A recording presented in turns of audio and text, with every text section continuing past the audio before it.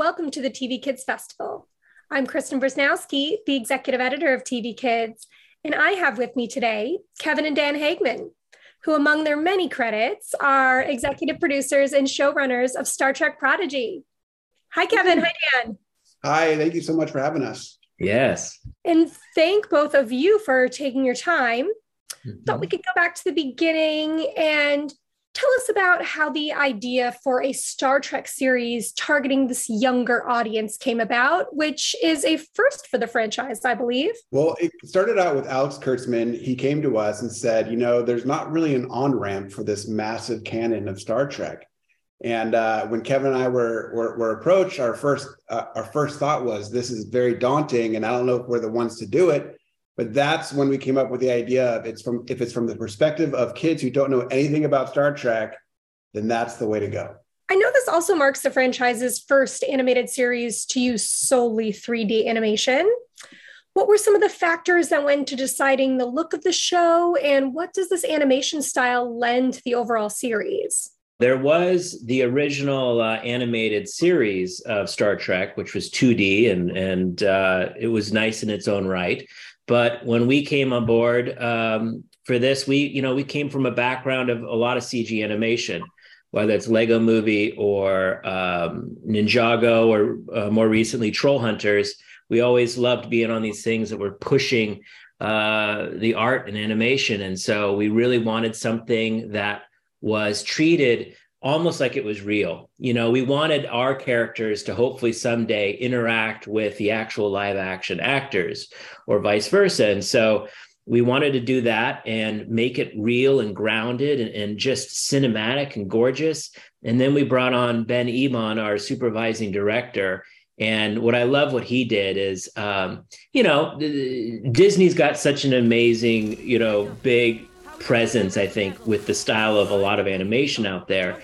And I like that he really was bucking the system a little bit, and we really created an original voice and look to our show. We've got one shot at this. With so little time, we left out all comfort for basic life support. We have stabilizers, but the engines are crude. Its navigation is archaic. We have Janeway for that. Right. Seats. What about the seats? We leave in 5. Maybe seat belts? Forget belts. We'll just go with the hold on to your belt grab handles. How does Prodigy explore new storytelling avenues in the Star Trek universe? I mean, because it's animation, I think we're able to do some things that some of the live action shows can't do. I mean, if you look at our ship, it's all windows. You're looking right out into space. And I think back in the or even today, I mean, the simple cost of doing that in live action is just, it's too much for a show to do that. So we're always looking at ways of, it's baked in there in our concept of we wanted to have the whole cast be aliens.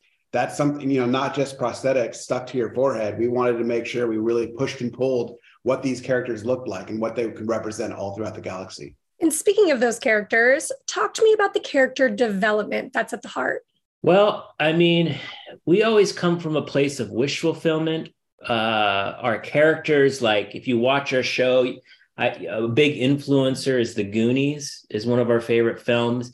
And these are like real kids, right? Real, even though our cast are a bunch of aliens, they're hopefully going to feel like real kids who have real issues. They're not great at what they do. And that was like a starting place for us because we really, when we watch a lot of Star Trek, which we love, they're fully formed characters. They're the best of the best. They've gone through Starfleet. And so that's intimidating to write. And it's hard to relate to, I think, if it was a new audience or a child.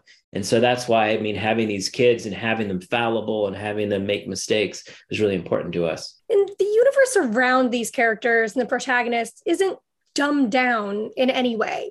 So how do you balance introducing kids to Starfleet while also exploring the canon and the lore of Star Trek itself? Yeah, I think in terms of, I thank you for saying that it's not dumbed down. And I think the way we always look at that is you never have the antagonist be dumbed down. The antagonist wants what they want, and they will go after it with every ounce of their fiber. And it's these kids or these protagonists who have to figure out how to stay one step ahead. We never have Keystone Cops. We never have people slipping on banana peels. We don't ever make it easy for them. Just because they're young, it doesn't mean it's easy, because this is space and this is the canon of Star Trek. We want to make sure that we fit within that in believability. And our goal always with this show, even though when it was first advertised, it was going to be the kids, sort of Star Trek, we really wanted to get adults as well. We wanted the whole family to be able to sit down and enjoy it. So I think if you look at all aspects of our show, we're constantly thinking about that, like using our villains as an example. You've got, the Diviner, who's a very complex villain that I think adults can really enjoy.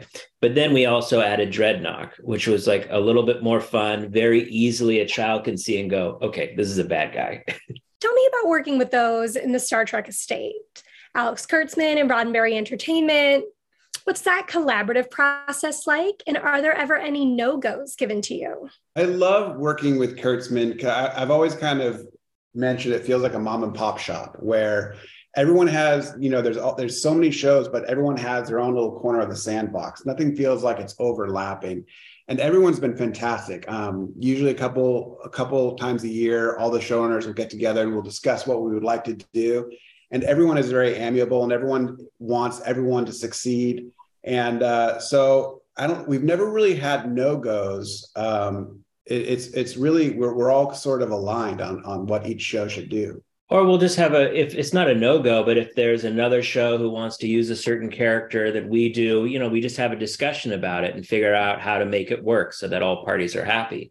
And then the Roddenberry estate has been absolutely fantastic. And they're really about preserving, Gene's vision and continuing his, the father's Star Trek. So, they've been absolutely wonderfully supportive, because I think when they started to see what we were doing, they're like, oh my gosh, Gene would be so proud of this. And being that this is such an iconic property, what are some of the challenges or sensitivities to working with a really legendary piece of IP like this one compared to, let's say, a wholly original piece? Well, we know the slings and arrows are pointed at us before anything comes out. And so we know the fans are waiting to see if that, is in fact the show Star Trek. And I think that they're okay to doubt stuff, because I think there's Star Trek has a long history of doing some really amazing quality work. And so we're just so happy that the fans have embraced our show, and that because that's something in the writer's room we're all very concerned about. What I'm shocked about, it's like they will pause the screen and look at the L cards on the screen and make sure everything matches up. So it really feels like you are being looked at head to toe every single episode. And hopefully we haven't made too many mistakes. Take me inside that writer's room that you just referenced. How'd you go about assembling it? And what are some of the various complementary assets that you were looking for? How do you guys break stories together? I mean, first of all, we're so proud of our writer's room. What we wanted to do right away when we started to build it, we weren't necessarily looking at animation writers who have done the sort of a lot of the close-ended 22-minute format or 11-minute format. We actually a lot of our writers come from the live action world. I mean, we're even from the live action world, just because with our show, we take the time for it to breathe and we need those dramatic moments. We love it. We have the camera sitting on faces and we see them contemplating and stuff. And so it's a little bit of a different animal than a lot of other sort of young animated shows. And so we're so proud of everyone that we brought on, and we really got a group of talented writers who some were massive Star Trek fans, right? And so they could bring that knowledge to it. And then there was other people who are pretty new to it. And so hopefully that really helped us create a tone that was true to Star Trek, but it had a fresh voice. And I'd like to add that, like when we started the writer's room, the very first comment we made is we want this room to be coming from a place of joy. This is such a lucky experience to be able to work for Star Trek and also to introduce Star Trek to a new audience. And so we want to make sure if we're not having fun, it's not going to show up on screen. And I think what's fantastic about the writer's room too is even though everyone had their own little episodes to work on, when they got done with them, we as a room all came together, and every single person had, we would do a room read on the very last day before it was due, and everyone got to put in their 2 cents if something wasn't working right. And so that's why I think there's a very uniform sound and tone to the show, that we very much worked as a family. Now, let me just add one more thing. Like, you're just asking what it was like in the writer's room, and Dan was saying it started with a place of joy. And yeah, like, we're sitting there for the first couple of weeks and we're like, okay, we're doing Star Trek. And how do you introduce a brand new audience, not just a kid, but even an adult, like, who might be new to it and intimidated by it? And so it was really fun to be able to share. Everyone was like, why do you love Star Trek? What makes Star Trek great? What are those elements? What are those episodes? What are the species, characters from past seasons, And so we just started with that place of all the stuff that we love. And then it's like, how do we start to actually make the greatest hits? Like, each episode was slowly introducing a new person into all these aspects, what makes Star Trek great. And the voice casting is fantastic. Tell me about some of the decision-making behind that. There's the iconic Kate Mulgrew, but then also some super fans like Jamila Jamil and Jason Alexander. I think obviously, within the pitch, when we first had the idea, we knew it had to be Kate Mulgrew, so that was not a question. In terms of some of the other casting, I think what's fantastic about Star Trek is you have a lot of fans out there, people who would love to be in a Star Trek show. And so when we saw Jamila's name, and we saw Jason's name, we're like, oh my gosh, we have to get these people.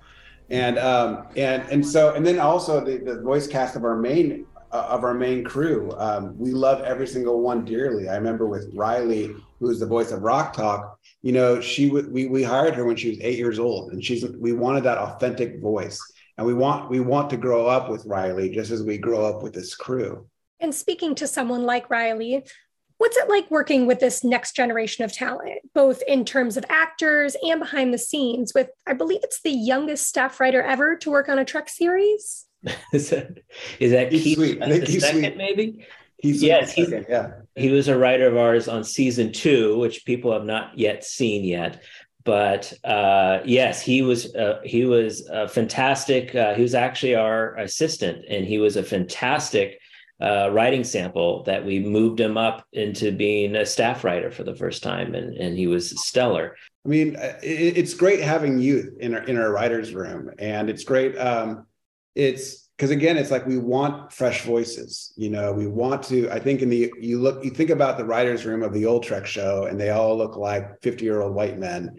And it's like, we want diversity, we want youth, we want to breathe new life into Star Trek. And with the cast, like the new cast, it's so fun and magical. Like, where we'll do a dinner after like a Comic-Con or something, and Kate, who has this she's lived with this character, right, for so long, and she has such wonderful advice and stories about it.